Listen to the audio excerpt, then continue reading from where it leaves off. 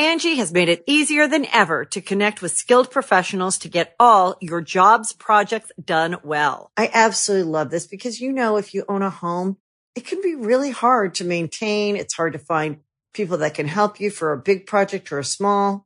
Well, whether it's in everyday maintenance and repairs or making dream projects a reality, it can be hard just to know where to start. But now all you need to do is Angie that and find a skilled local pro who will deliver the quality and expertise you need. Angie has over 20 years of home service experience, and they've combined it with new tools to simplify the whole process. Bring them your project online or with the Angie app, answer a few questions, and Angie can handle the rest from start to finish. Or help you compare quotes from multiple pros and connect instantly, which means you can take care of just about any home project in just a few taps. Because when it comes to getting the most out of your home, you can do this when you Angie that. Download the free Angie mobile app today or visit Angie.com. That's ANGI.com.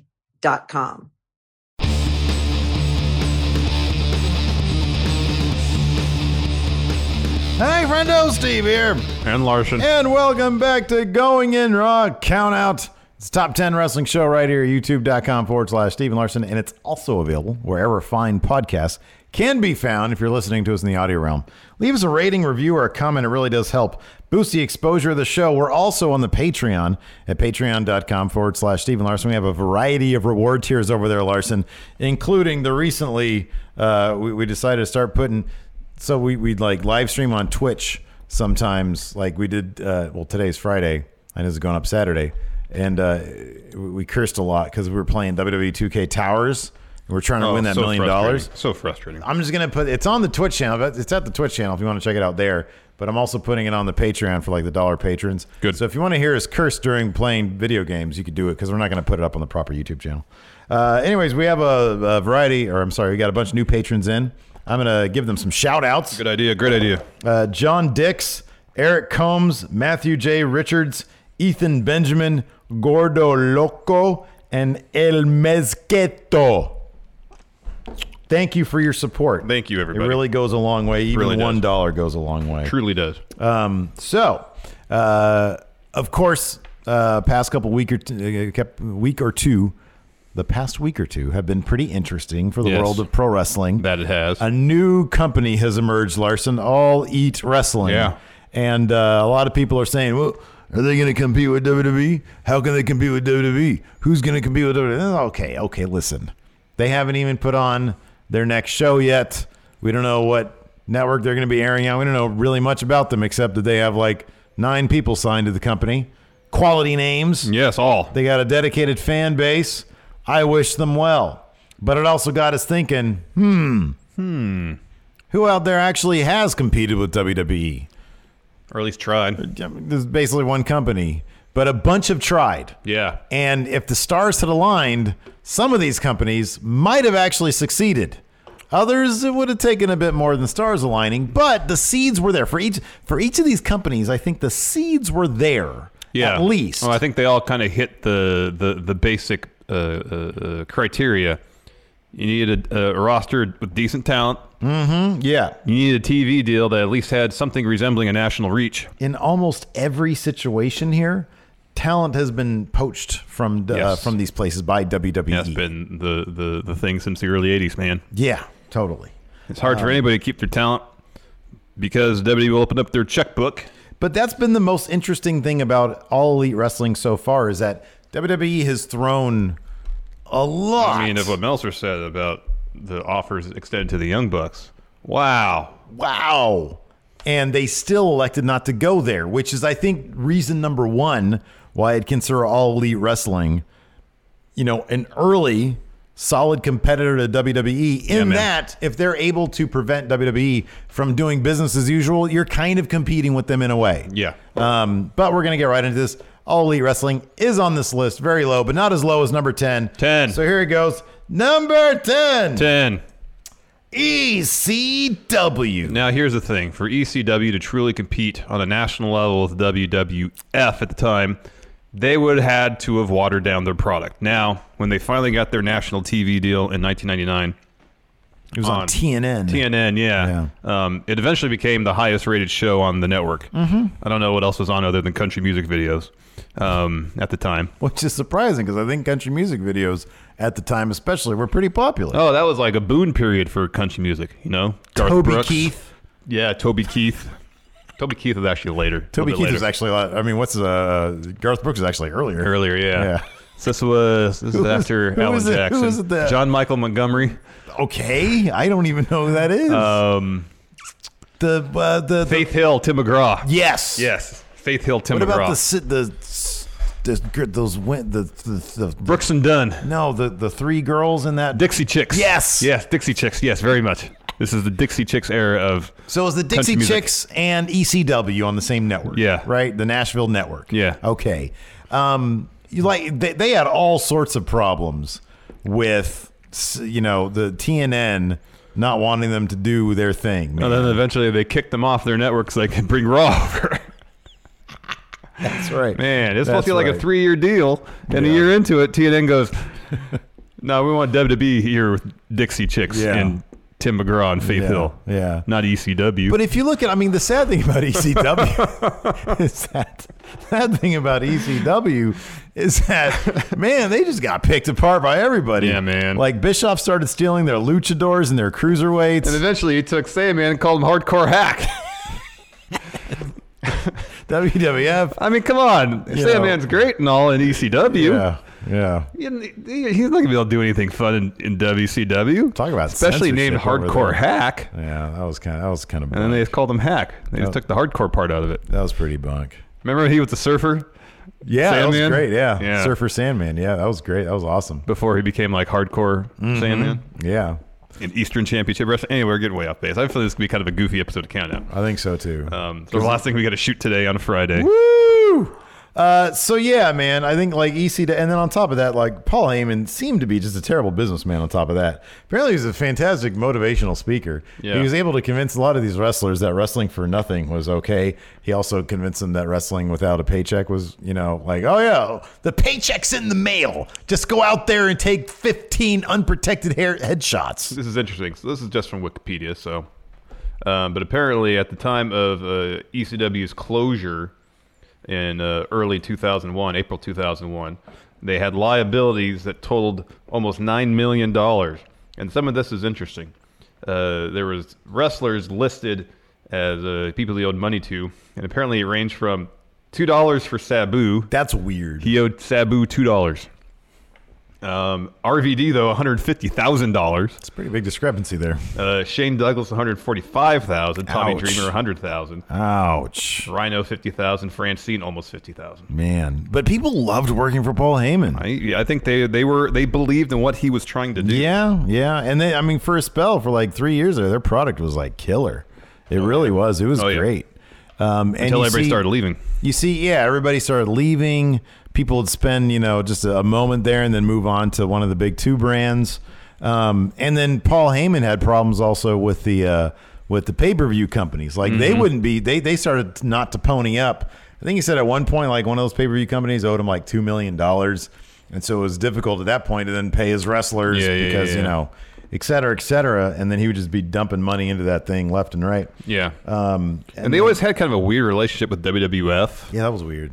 Because like in 96, I think early 97, there was like a cross-promotional thing that had Lawler involved. And I guess it was also USWA was involved somewhat. And then I thought, it was in the Heyman documentary or something else where Vince wasn't he sending Paul Heyman money? Yeah, I think he was floating him checks. Yeah. To keep the company afloat. And there's kind of talent exchanges, and like Al Snow was sent down there. Yeah. To ECW, when he wasn't Leif Cassidy anymore. Yeah. To come up with a new gimmick and stuff, so... Yeah, kind of weird, but I don't know, man. Maybe if they had a network that really, really believed in them. I mean, like you said, I'm not sure. ECW to me always felt like the kind of thing that made complete and total sense at the time for what it was. And if it grew and became more popular, it would simply die. And that's basically what happened. Because if you're going to grow, you need more of an audience. And, when you have stuff happening like the mass transit incident, the people aren't going to be into that. Nobody wants to see that kind of stuff. So yeah, I mean, it's not terribly surprising. could they have competed with WWE? Like the stars super would have had to have aligned. But I think Paul Heyman probably likes to think so. So that's got some validity to it. Yeah. Moving on, number 9.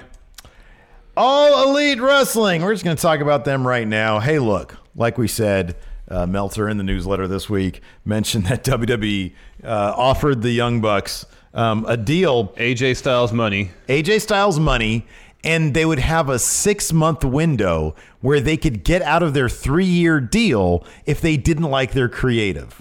And they already had a path out. Triple H already came prepared with a path outlined from the Rumble to Mania. Wow. Like a huge thing. And they still said no. There's also been reports that WWE wrestlers, sort of obviously off the record, are sort of waiting to see how legit All Elite is, what their TV looks like. Yeah, that's going to be the massive thing. If they get that's going to be the big thing. If they get a TV deal with a nationwide carrier, or a station like TBS, like TNT. But very funny. They know drama. True. That's going to be huge because that's a reach that's going to rival USA, if not surpass it. I don't know if USA, because USA is like what, 90 million homes. I would imagine it's sort of comparable. Yeah, like, probably comparable. Probably in the same. Like whenever I think of TNT, I think, oh yeah, USA. Yeah, it's all in right basic there. cable packages. Yeah, right. Exactly. Yeah. So there's that, and there's obviously Jericho himself said, there's 2 good TV deals on the table. That's why he was confident signing there as opposed to WWE. And apparently he received the best contract of his career. Yeah. Whether strictly from a financial standpoint or a combination of financial plus dates he has to work, who knows? But it seems like a pretty sweetheart deal. They have the financial backing of the 215th most rich person on the planet. Oh, okay. It's either, I think he's in the top 200 or 120. I think he's like top 200. He's worth several $1 billion. He's worth around $7 billion. Incidentally, Jeff Bezos, the Amazon guy, he's about to go through a divorce. He's going to lose half of his fortune. He doesn't have a prenup. So now him and his wife are going to be tied for 7th richest person in the world. They're going to drop from 1st to 7th tied. Hit that guy up for some wrestling money. We might have his mind on other things right now. Probably. For one thing, you want to get a piece of Jeff Bezos. Now you're going to be signing a prenup if you're going to be marrying that dude. Believe that. Anyways. All Elite Wrestling.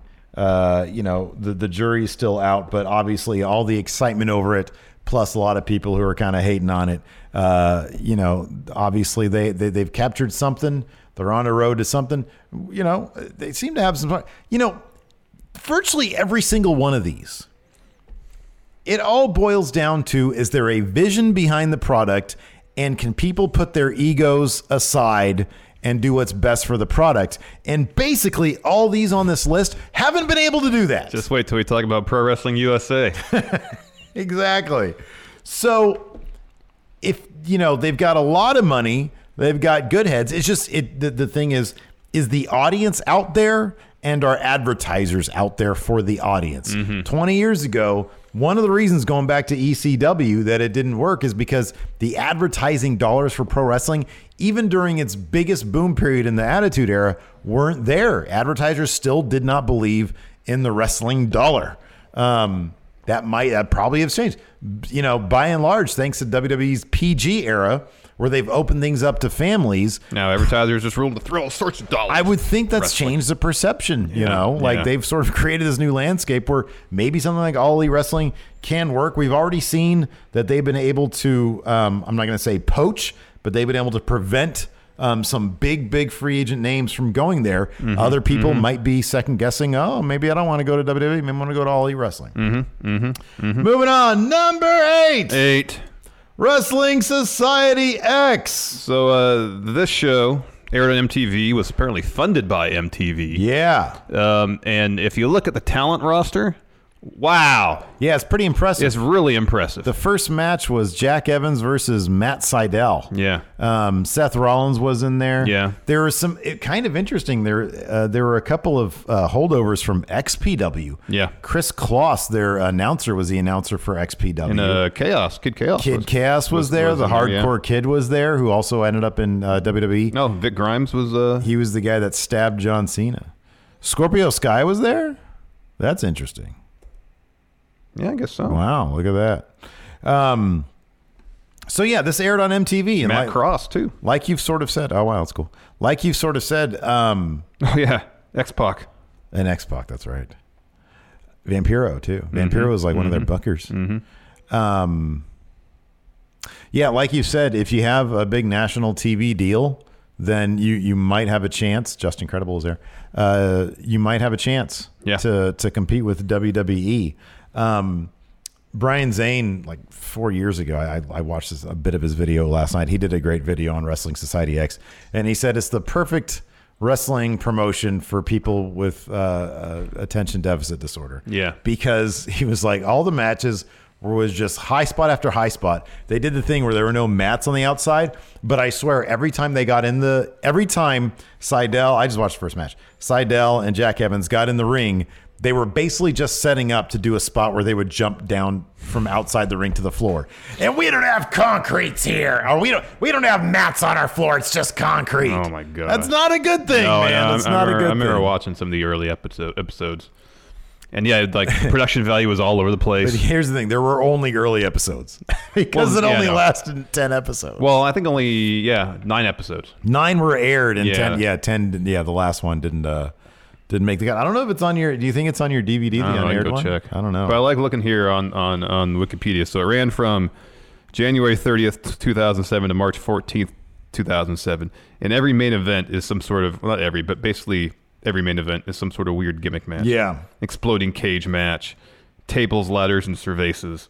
Isn't there a piranha one too? Something involving piranhas. I thought. Oh yeah, there's a piranha tank death match. Oh, that was the unaired one. I'm piranha sad tank that death match and exploding cage time bomb match. Man, that sounds right for a tape trade episode. It's just a thing where it's like they were taking what worked with ECW almost a decade prior and thinking it would still work in 2006. Yeah. But then you found this quote here. Yeah, this was good. There was a great article back in 2014. I'll link to it in the description. And the article was actually, it was talking about the launch of Lucha Underground and the history of other promotions competing or attempting to compete with WWE. And one of the people they reached out to was, I think his name is Kevin Kleinrock. Yeah. And he was a producer on Wrestling Society X. And he said because it was funded by the network, quote, and they wanted something to explode or someone to get electrocuted almost every week. It had to be crazy, so we had standards and practices, worried about kids doing these things at home, and executives worried about fans getting bored by traditional wrestling. So that's interesting. You had, standards and practices. People, you'd always hear that division mentioned in WCW. Trying to keep it so it's TV safe. They had executives over at MTV that wanted more crazy stuff to happen, so people would thinking that's why people would tune in. This is funny, though, because the next quote here is the article goes on. After sinking $3.6 million into the venture, Kleinrock claims MTV lost interest. We were on for 4 weeks, and they pretty much showed the rest of the episodes in a marathon. They were done with it. This quote's pretty good from Kevin Kleinrock. Quote, when you try to make it too different from WWE, you turn off the... When you try to make it too different from WWE, do you turn off the average wrestling fan too much? But on the other hand, when you try to duplicate WWE, you get TNA or WWE Light. Ring of Honor is great, but they can't compete on the entertainment or production side. Yeah. I mean, it's funny, like WWE is essentially sort of the standard in pro wrestling. And so that's one big question we have about All Elite Wrestling is, what are they going to look like? What are they going to look like? What are they going to present? Is it going to look like All In? Are they going to have snazzier production value? What are their story builds going to look like? What are their backstage segments going to look like? Yep. You do have the risk of, well, we don't want to be MTV Light, but we also don't want to run off wrestling fans. We want to do something different. I'm not sure, for example, the production value on Being the Elite, which is just iPhone stuff with no mics, that's not going to fly on cable No, TV. they have mics. They have a boom up. For some of the stuff. Yes, some of the stuff. But man, I don't know. When's the last time you watched it? They still like so much of it is still. Oh yeah, cameras over here. 3 people are standing over there, and they expect to. You know what I mean? So like some of it isn't. And I don't think for a second that they would be silly enough to try to do that at all. I think that everything's going to be very production and top notch there.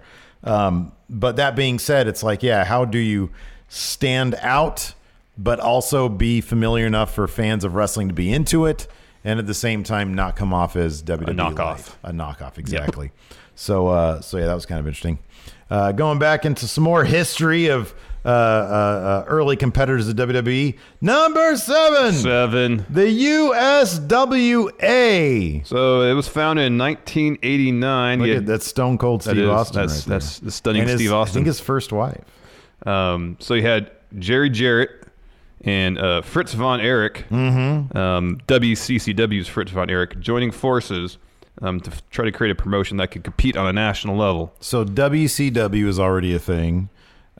Which was just out of the time when it was a year after Turner bought WCW, and they felt that there was room in the national wrestling landscape for another promotion. But still, they focused most of their shows in Dallas and Memphis. Yeah, so pretty much you were taking the Dallas territory, WCCW, the Von Erich territory. World class. Taking Jerry Jarrett's Memphis territory, where Lawler was top guy forever, and just putting them together into one larger territory, and hoping via syndication and a TV deal with ESPN, they could spread nationally. Yeah. However, a year later, Fritz von Erich pulled out. Yeah, and then 2 years after that, they started working with WWF. Yeah. Talent exchanges.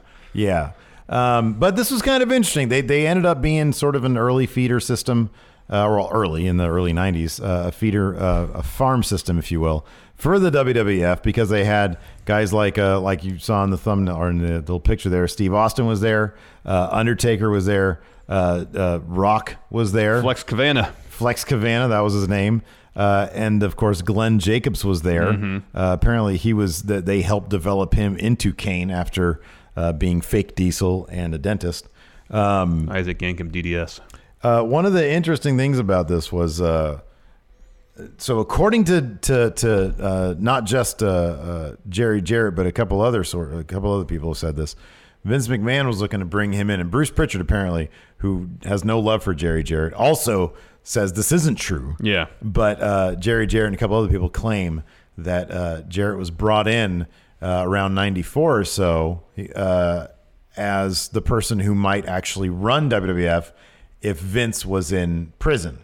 Now, obviously, you have access to phones when you're in prison, so Vince it would have been all running through Jerry Jarrett to he'd probably be like a manager, a high-level manager. Yes. But, if he was savvy enough, maybe USWA, I mean, they had several syndicated TV deals. Yeah. In fact, there was some sort of scandal involving somebody coming in trying to buy the company. So Jerry Jarrett sold his half of the company to Jerry Lawler for about $250,000. And then this is all from some article about the USWA. It's kind of interesting. I'll link this in the description too.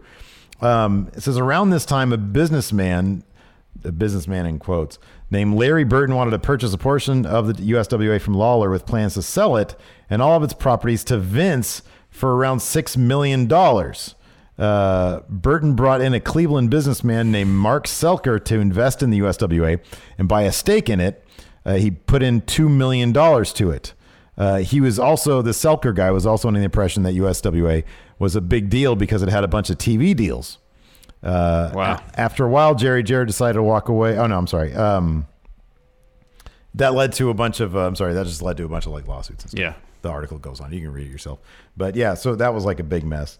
But, if Jerry Jarrett had such a close relationship with Vince McMahon, which it seemed like he did, in the WWF, if Vince McMahon ended up going to prison, who knows what would have happened? Yeah, Pritchard seems to think that Vince still would have run the company from jail Yeah. had he gone there, whereas other people have said no, that Jerry Jarrett was kind of being groomed to take the role of chairman, or not chairman at the time, but CEO, whatever the case may be. Yeah. President probably, while Vince would be serving his time. Maybe 20 years later, instead of getting NXT as the farm system, it would have been USWA. And then that could have been a true third brand. and everybody be talking about USWA takeovers. USWA. Exactly. Or if you simply go back, if, whatever revenue issues there were between Fritz von Erich and Jerry Jarrett were settled, maybe they would have had a proper expansion into the country. Well, and also so often when promoters who were experienced promoting shows in the territory days tried to work together, it was generally always short-lived. Yeah, you want to talk about Pro Wrestling USA now? No, we're going to talk in the AWA section for that. Because these guys were involved in that too. Yep. So it's interesting to see in the face of basically extinction, they still couldn't find a way to work together. And literally, I think it was 2 months later, WCCW folded. 2 months later. Angie's List is now Angie, and we've heard a lot of theories about why. I thought it was an eco move. Fewer words, less paper. No, it was so you could say it faster. No, it's to be more iconic. Must be a tech thing. But those aren't quite right. It's because now you can compare upfront prices, book a service instantly, and even get your project handled from start to finish. Sounds easy. It is, and it makes us so much more than just a list. Get started at Angie.com. That's ANGI, or download the app today. You can host the best backyard barbecue when you find a professional on Angie to make your backyard the best around. Connect with skilled professionals to get all your home projects done well. Inside to outside, repairs to renovations. Get started on the Angie app or visit Angie.com today. You can do this when you Angie that. I mean, maybe they're. I don't know. That's pretty crazy. Yeah. But yeah. Moving on. Number 6. The AWA. We'll talk about it now, yeah, we're going to talk about it right now. So AWA been around forever. 1960, in fact. Vern Gagne started the promotion because he wanted to make himself a champion. Because everybody around the world wants to see a balding middle-aged guy as a champion. It worked for Hogan, I guess. Yeah, I know. But Gagne truly looked like somebody's dad. Yeah, I know. He totally looked like a dad. Yeah, I know. But apparently he ran like a pretty intense wrestling school, because Flair talks about that in his documentary, where they had to spend the whole day like carrying people upstairs and stuff like that to get in wrestling shape, essentially. Yeah, that bit of the Flair documentary is pretty crazy. Yeah, where the people are passed out in the stairwell from carrying people up and down the stairs. Right. That's insane. Yeah. So it's AWA, maybe more than any promotion that comes to mind, was hit the hardest when it came to WWF and Vince going to all the territories and taking their top talent, because they lost Hogan, they lost Heenan, they lost Mean Gene. Let me see who else. Adrian Adonis, Ken Patera, Wendy Richter, Jesse Ventura. So they got hit real bad, pretty much most of their top guys, and that's just kind of the first wave. That was the first wave. Then there was guys like Scott Hall, Mr. Perfect. Yeah, Kurt Hennig. Yeah. You can go on and on. Yeah. I mean, it seemed like AWA was really good at developing talent. And then, I guess an inadvertent feeder system. AWA. Inadvertent feeder system for WWF. So around the time that Vince started taking things national, you had a lot of the rival territorial promoters saying, all right, we got to work together to counter Vince and WWF. So what happened then was Pro Wrestling USA. Short-lived, lasted a year. This is between Jerry Lawler, Jerry Jarrett, who both did Continental Wrestling Association, Vern, Ole Anderson of Georgia Championship Wrestling, and Jim Crockett Promotions. And I think if you watch the AWA documentary that's on the network, they talk about this. Okay. I believe. Anyways, so they did a super show, which I guess is kind of the heyday of Pro Wrestling USA, called Super Clash. Yeah. Super Clash. Took place in Chicago at Comiskey Field, late September 1985, about 21,000 people. Had Ric Flair versus Magnum TA for the NWA World Championship, and Rick Martel versus Stan Hansen for the AWA Championship. Which one did Lawler? Lawler had the AWA title at one point. Okay. And I guess they actually they had TV tapings in New Jersey. Oh, wow. Pro Wrestling USA did. That's interesting. But yeah, by 85, no one got along, especially Vern and Jim Crockett. Thing broke up. and then eventually all the Pro Wrestling USA shows were repackaged as AWA shows going forward. But it was still a cyclical thing where they developed talent like the Rockers, Scott Hall, you mentioned earlier, Vader. Spent some time at AWA. And so much of Nasty this. Boys. We mentioned Rick Martel, again, another guy that eventually went to WWF. So much of those shows can be found on the WWE Network. Like their vault section on the WWE Network is a fascinating look at territory wrestling at all the regions. Oh, yeah. They have so much there. And things got so bad for AWA, they put the belt on Larry Zbyszko. Was he running around Vern Gagne's backyard? 89, yeah. I think they found him at Lake Minnetonka. It's like Vern was looking at his very valuable piece of land by the lake, ran to Larry Zbyszko. Hey, I can keep this out of eminent domain. I know Bruno. But at this time, I think in the late 80s, AWA had they moved their TV tapings, I believe, to the Showboat Casino in Las Vegas. And they had a show on ESPN. Yeah. ESPN took in a lot. ESPN, they had USWA, they had GWF, not GFW, wasn't it? No, GWF. Sorry, yes, GWF. GFW is Baby Jarrett's thing. Oh, there you Global go. Force Wrestling. This was GWF. Yes, sorry. Yeah, It's all very confusing. it is all very confusing. This is an interesting little bit because one of the many people who went through AWA on their way to other promotions was Eric Bischoff. Yeah. So he appeared in this documentary called The Spectacular Legacy of the AWA, and he talks. Is that the one that's on the network? I know they did an AWA documentary. I don't know if that's the same one. Yeah, I don't know. But he talks about how Probably. Vern. I don't remember this bit, though. Yeah, I don't. I kind of do. Okay. Vern had this hunk of property near Lake Minnetonka. I guess was worth a pretty penny, and so it seems like he was borrowing money against that to keep the promotion afloat. Yeah. But anyway, there were some developers and some officials locally who wanted to develop it, and eventually it got eminent domained. Yeah. And so he didn't have a very valuable piece of land to leverage to fund his promotion. Therefore, AWA went away. Yeah. Well, again, it's the kind of thing where it's a couple things. It's number one, if I think some of these, regional promoters, some of these territories were content being territories, and they were fine because it was a tradition thing. Oh, and also, I'm sure the business was great. It was exactly, yeah. But then a shark like Vince Jr. comes along. I'm going to buy up TV time. I mean, in the case of, we'll talk about it when we get to Jim Crockett. But man, Vince was ruthless when it came to like counter programming and just torpedoing stuff. Yep. I mean, thank God he wanted to put Jim Crockett out of business because we got the Royal Rumble because of that. Anyways, moving on. Number 5. Ring of Honor. Oh, I want that Kevin Steen shirt. Yeah, that's a good looking shirt right there. I mean, really, that's an El Generico shirt.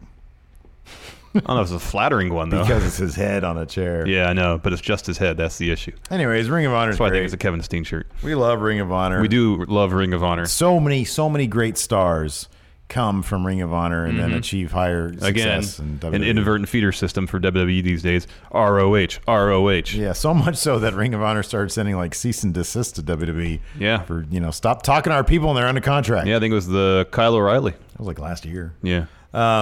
But anyways, I mean, when Ring of Honor was bought by Sinclair? 2011. 2011. And just recently, I think some executive at Sinclair, even to this day, admits they don't put enough money into it. Well, yeah. Sinclair is huge. It's a massive media company. Yeah. With like stations all over the friggin' probably planet, but definitely the United States. So they could sink a ton of money into Ring of Honor. Yeah.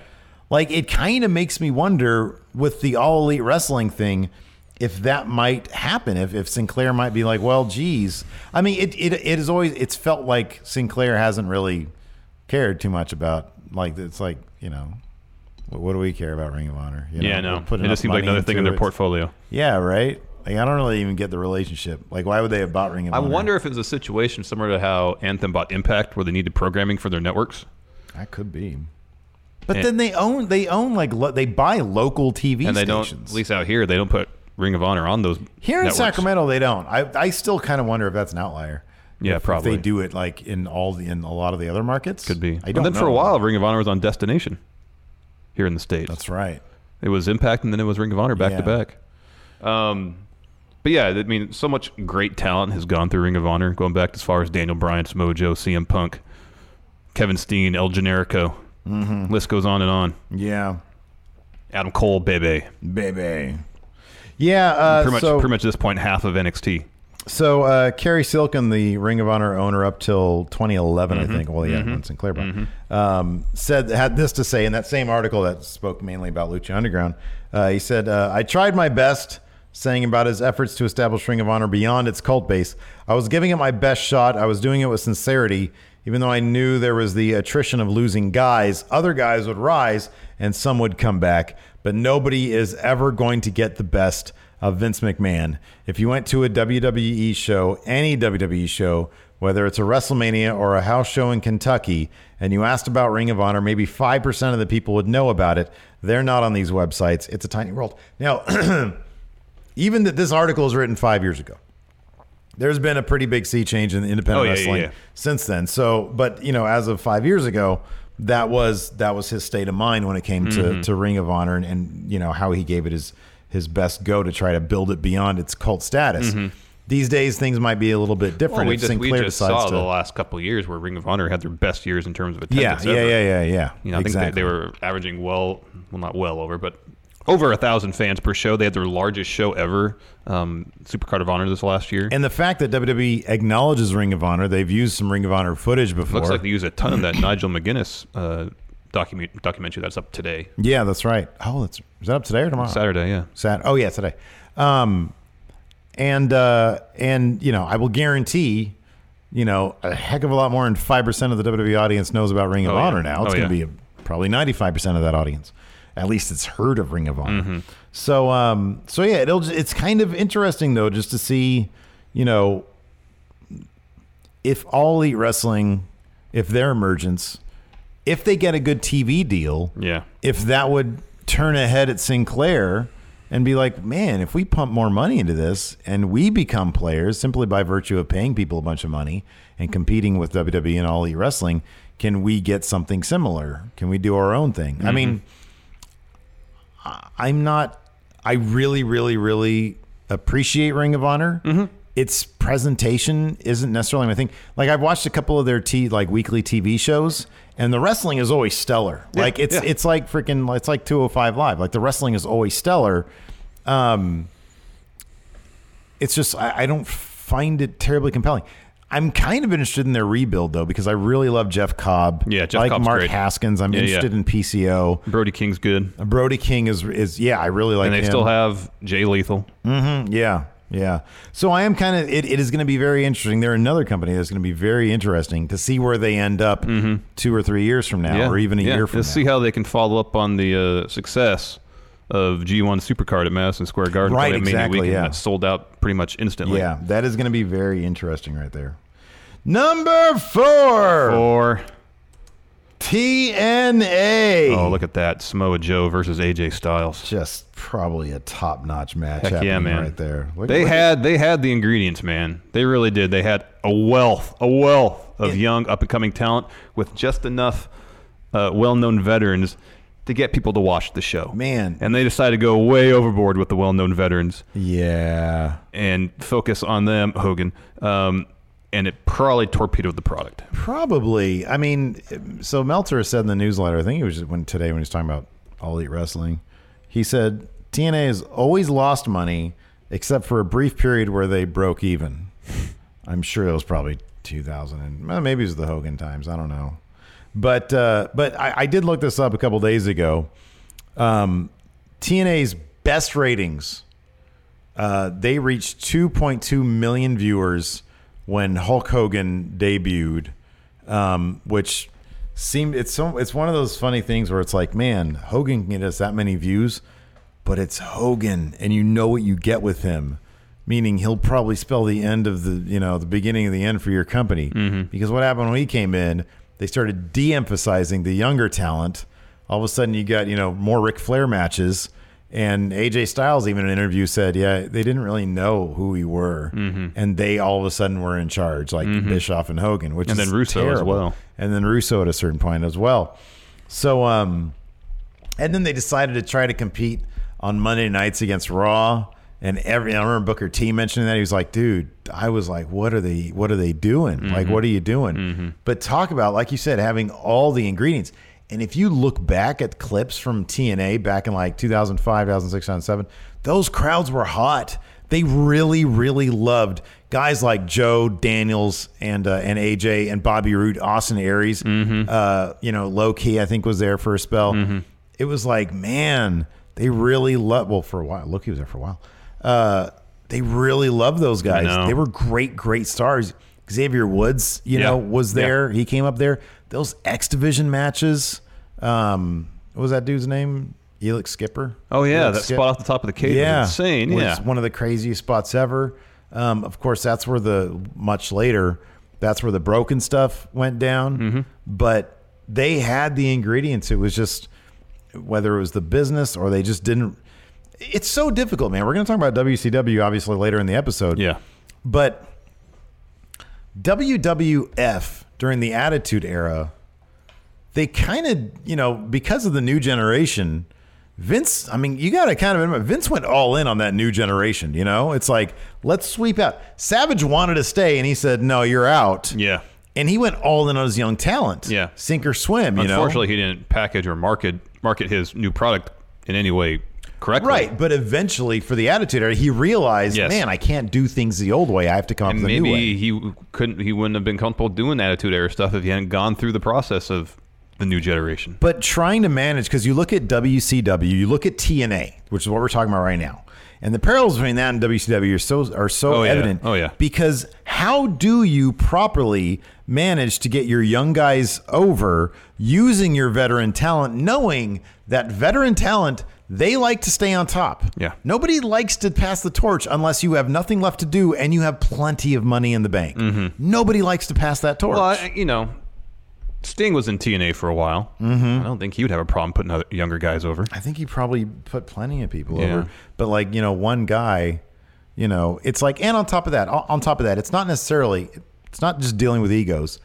Creatively, how do you do it to elevate those young guys to the point where you really believe they're main event level? You know what I mean? Yeah. When Jericho was in WCW, we loved him. We loved him so much. Oh, yeah. But creatively, if he was up there in a program with... I mean, he wanted to do a program with Goldberg, and they wouldn't let him do it. Goldberg is actually a really good example of a young guy who was believable on the main event level. But could anybody have taken what WCW's product was, which was spotlighting veterans, Hall, Nash, Hogan, Sting, Flair, and bring guys like Raven, Benoit, Dean Malenko, Booker T, Scott Steiner up to that main event level in a realistic way where you're like, man, I'm tuning in to see those guys. It seemed like there was instances where they were, but then nothing would really ever happen. Yeah. I mean, you have someone like DDP, right? Who, granted, wasn't young; he was 35. And before Savage was happy putting him over. Yeah. Where everybody saw something in him. And granted, he was friends with, Hall and Nash and a lot of those guys, so that probably helped. Yeah. No, that's actually a very, very good point, because all it took was you're right, man. All it took was one really, really good feud where the veteran wanted to put the guy over and make him look good. And from then on, you believe DDP as a main event guy totally. in WCW. Yeah, because Savage had that cachet.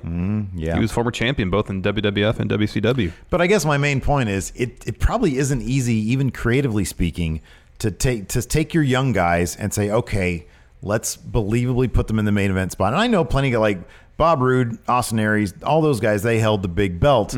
But it's like, obviously... Did they ever topple Hogan to get there, or Sting, or Flair, or any of those other guys? I don't think so. And, I mean, were the ratings there to sort of prove it out? It's like, did they... It's one thing to give them the title. It's another thing to... You need the proof in the pudding, and that's the ratings. Yeah. They need to be draws, So, they were never able to really put that together, and they made some questionable decisions business wise, and then they just sort of, I mean, they're still around, their Impact, Somehow, some way, they're still around. Yeah. Anyways, moving on. Number 3. New Japan Pro Wrestling. Now, they just sort of started trying to compete last year after being around for a very long time. Yeah. I mean, they're the WWE of Japan, basically. Oh, yeah. They're the biggest thing in Japan. The second largest promotion in the world. Yeah, exactly. But, in terms of competing for WWE, they've been able to compete in some ways. They've captured to some degree the zeitgeist of the wrestling world with Bullet Club merchandise everywhere. Yeah. Building the Young Bucks and Kenny to this superstar status. And then, coming over here to the United States and, being able to draw crowds that probably could have in their initial thing. I think they probably could have sold out 10,000 easily. Oh, the first show? Their first show. The first 2 shows, I should say, yeah. They decided to run 1,500. Yeah, like 2,000, over 2 days. Yeah. But I think more than just New Japan trying to come over here and make headway in the North American market, they are actively competing with WWE for talent. Yes, sure, yeah. So we've heard they were both WWE and New Japan were in talks with Bobby Lashley. Mm-hmm. We hear that New Japan would be interested in bringing back some of the talents who had already left to go to WWE, like Gallows and Anderson, like Shinsuke Nakamura, and even maybe AJ Styles. Yeah, and that's the kind of thing that if you didn't think of them as competition, you wouldn't think that's realistic. Mm-hmm. But we do feel it's realistic. Mm-hmm. It's like, yeah, they'd go there. I mean, Chris Jericho, that was a huge deal. Yep. And that was like, oh man, a guy from WWE who's a WWE mainstay can go there, be very successful. And you got to give it up to Jericho, who's just completely ahead of his time. Oh yeah. But yeah, New Japan, they have a quality product and they have the resources. Mm-hmm. To compete with WWE. Yeah. What do you think it would take for them to start getting to the level where WWE, I mean, WWE probably already, obviously what do you think it would take for people to think of New Japan the way they thought of WCW back in the day? Bigger TV deal for one thing. Yeah. Bigger deal than Access. Yeah. I think there's probably, some, These days, maybe not. Losing, here's the thing. They need the representation that Bullet Club provided for English-speaking audiences, I think, is a necessity. I know they've got plenty of guys there like Juice Robinson. You got Switchblade. You got, hopefully, that's one thing for New Japan is that hopefully Kenny will be able to still work there if he's signed with AEW. Mm-hmm. And because Kenny was vital to their westward expansion. Yeah. And Jericho apparently part of his deal is he gets to still work with New Japan. Mm-hmm. But you need those guys who, can speak the language that's primarily spoken over here. I think you kind of need that if you're going to continue to have a successful westward expansion. Yes. So, dude, I love Okada. I think he is the best wrestler in the world. He is the best. Naito, one of the best wrestlers in the world, but Tanahashi, go ace. But if you want to bring in new fans, the Elite, that was how you did it. That's totally how they did it. So they need to keep on reloading. They need to keep on bringing people over from WWE to restock for that aspect of their expansion. Yeah. Angie has made it easier than ever to connect with skilled professionals to get all your jobs projects done well. I absolutely love this because, if you own a home, it can be really hard to maintain. It's hard to find people that can help you for a big project or a small. Well, whether it's in everyday maintenance and repairs or making dream projects a reality, it can be hard just to know where to start. But now all you need to do is Angie that and find a skilled local pro who will deliver the quality and expertise you need. Angie has over 20 years of home service experience, and they've combined it with new tools to simplify the whole process. Bring them your project online or with the Angie app, answer a few questions, and Angie can handle the rest from start to finish. Or help you compare quotes from multiple pros and connect instantly, which means you can take care of just about any home project in just a few taps. Because when it comes to getting the most out of your home, you can do this when you Angie that. Download the free Angie mobile app today or visit Angie.com. That's ANGI.com. Number 2. Jim Crockett Promotions. That's a heck of a blazer and mustache there on Tony Schiavone. Dude, he looks like $1 million right there. You want to grow a mustache like that? Oh, easily. That'd be great. Let's do it. Let's grow a mustache. Oh, you're going to have a mustache. You need to grow a mustache. Yeah, man. I don't know if that's happening. Anyways, Jim Crockett Promotions.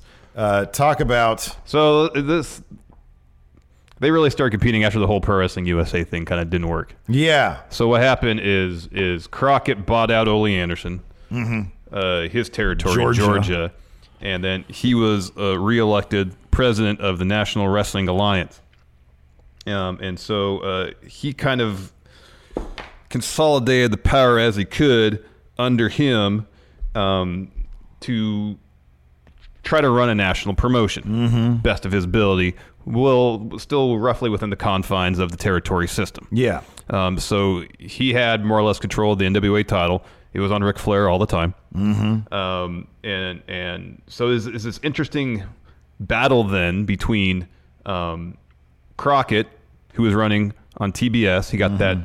They got that Saturday night time. Yeah, they got the NWA. I guess I was going to say got the time slot back. It was Georgia Championship Wrestling when Vince bought it out on Black Saturday, and then it completely got killed because the viewers they wanted their Georgia Championship Wrestling. All of a sudden one day, imagine like watching WWE. All of a sudden one day, it's a bunch of people that you've never heard of, have no idea what's going on. Storylines are completely different, and it's like, wait, I wanted to watch SmackDown. Yeah, that's pretty much what happened. That's what happened. So they're back on TBS. We think your wrestling is passe.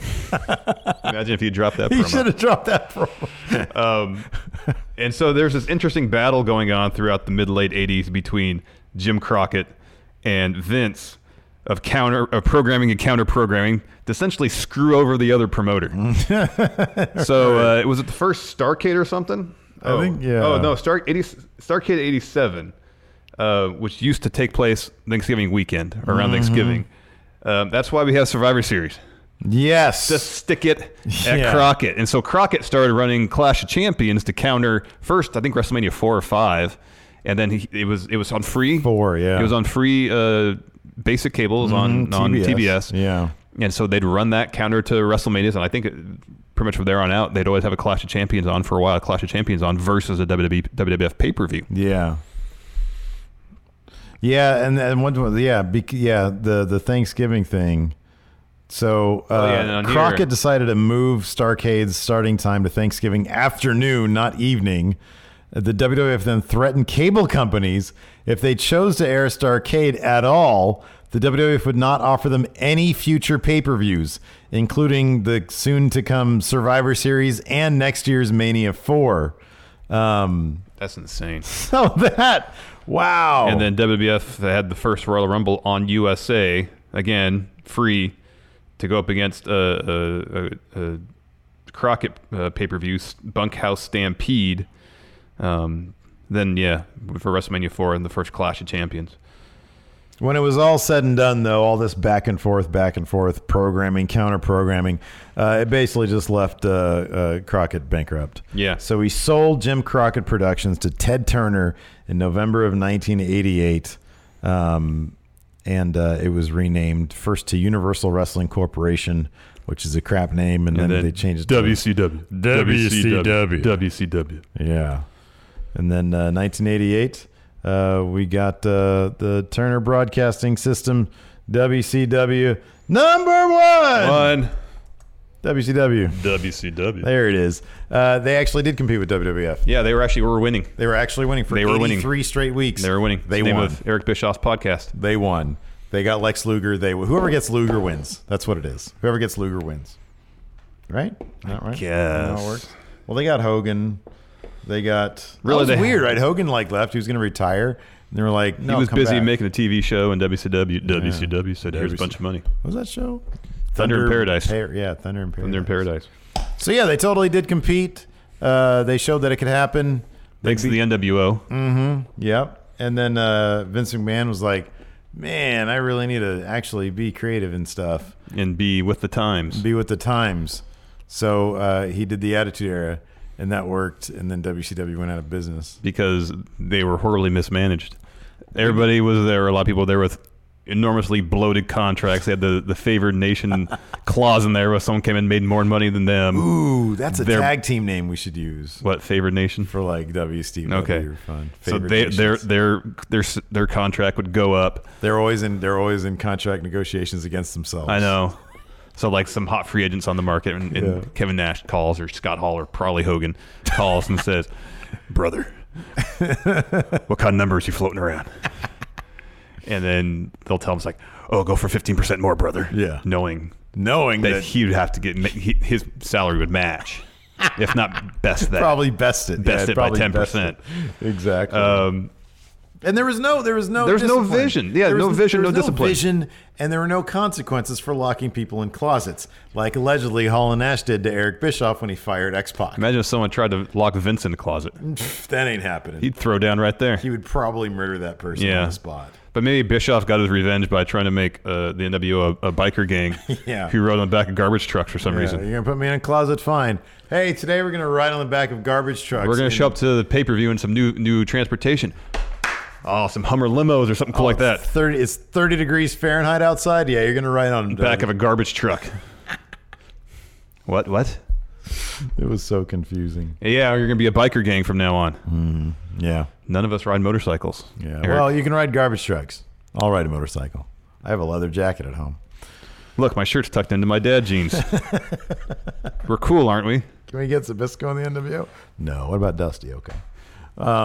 So yeah, they actually did compete with WWF, and then because they tried to do that, they went out of business. Well, then, too much money being spent. They brought in Vince Russo. Creatively, it was already in bad shape and just went even further well, yeah, down the but toilet. Here's the thing. Like, Bischoff was on the precipice of buying it, and then one dude at Time Warner after the merger decided I don't want wrestling on TV. I think it sucks. Yeah. So they like if that one guy was a big mark for Ric Flair, WCW might still be around today. Have survived, or if any other television network was willing to bring on wrestling. But again, back then the advertisers didn't believe in it. And I wonder if that was the reason why they didn't want it. Why that dude didn't, or the Eric something on it, didn't want it on TV. Oh, because the advertiser dollars wasn't. Maybe. I mean, especially when they're. I think, granted, at that point in 2001, they were. I don't know how underwater they were in terms of bloated contracts. Oh, if you look at their. Didn't they lose like $60 million in a year at one point or something like that? There's no amount of ad revenue that's going to make up for that. Yeah, you look at that on your books. Well, Super Bowl, that's it. Yeah, exactly. Yeah. So yeah, that's how it goes. But anyway, but even in their boom period, I don't think they were like making money. I think they were always losing money. Like you said, bloated contracts. Yep. So, but anyways, it's also like I said, creatively, it's a tough thing to get young talent over to the point where they're drawing. Yeah, WWF at the time managed to do it wonderfully. They just knew how to do it. They knew how to do it, and basically, it's because all they had to work with was young talent. So once that's what Brett they had was to out work the door, with. Yeah, exactly. It was just Undertaker, pretty much. Just Undertaker, exactly. Was the real holdover. Oh, to a certain degree, Shawn Michaels, but he kind of got hurt. Yeah. Before the Attitude Era really kicked off under Stone Cold's watched. Yeah. So, anyways, fun episode of Count Out. Let us know what you guys think in the comments. I'm sure we got some facts wrong, but whatever. It's kind of our thing. Thanks for watching so much. Till next time, we'll talk to you guys later. Bye. Angie's List is now Angie, and we've heard a lot of theories about why. I thought it was an eco move. Fewer words, less paper. No, it was so you could say it faster. No, it's to be more iconic. Must be a tech thing. But those aren't quite right. It's because now you can compare upfront prices, book a service instantly, and even get your project handled from start to finish. Sounds easy. It is, and it makes us so much more than just a list. Get started at Angie.com. That's ANGI, or download the app today. Angie has made it easier than ever to connect with skilled professionals to get all your jobs projects done well. I absolutely love this because, if you own a home, it can be really hard to maintain. It's hard to find people that can help you for a big project or a small. Well, whether it's in everyday maintenance and repairs or making dream projects a reality, it can be hard just to know where to start. But now all you need to do is Angie that and find a skilled local pro who will deliver the quality and expertise you need. Angie has over 20 years of home service experience, and they've combined it with new tools to simplify the whole process. Bring them your project online or with the Angie app Answer a few questions, and Angie can handle the rest from start to finish. Or help you compare quotes from multiple pros and connect instantly. Which means you can take care of just about any home project in just a few taps. Because when it comes to getting the most out of your home, you can do this when you Angie that. Download the free Angie mobile app today or visit Angie.com. That's ANGI.com.